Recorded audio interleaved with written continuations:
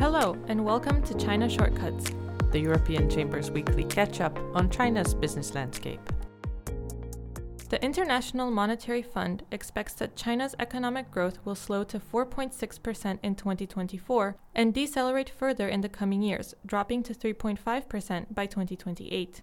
In a fresh report published on the 2nd of February, the IMF highlighted continued weakness in the property sector and muted demand for China's exports as the major factors hindering the country's economy in 2024.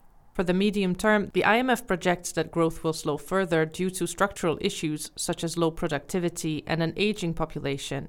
The report also underlined that while growth is expected to weaken, inflation is likely to increase over the coming year. However, the organization stressed that China's economy faces a very uncertain outlook, primarily due to the future trajectories of the real estate sector and local government debt.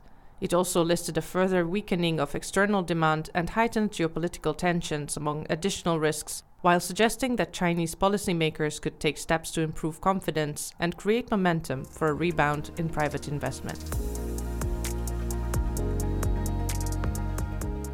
On the 5th of February, the Organization for Economic Cooperation and Development released its report on the interim economic outlook for 2024, projecting that China's GDP growth will slow to 4.7% in 2024 and to 4.2% in 2025.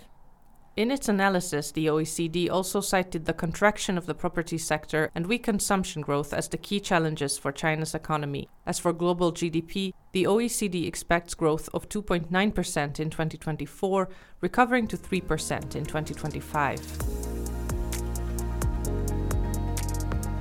On the 4th of February, China's State Council released a set of new temporary regulations for carbon emissions trading.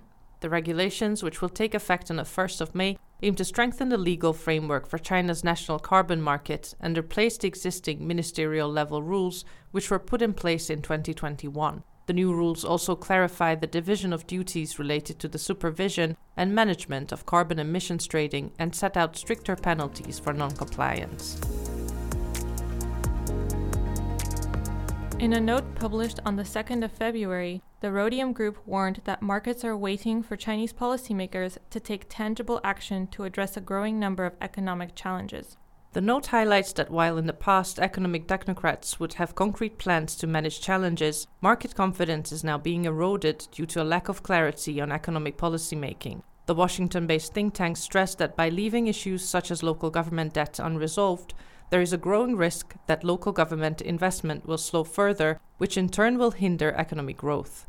Other challenges highlighted in the note include subdued household consumption and persistent capital outflow, which the Rhodium Group expects to be a long-term issue for China's financial system.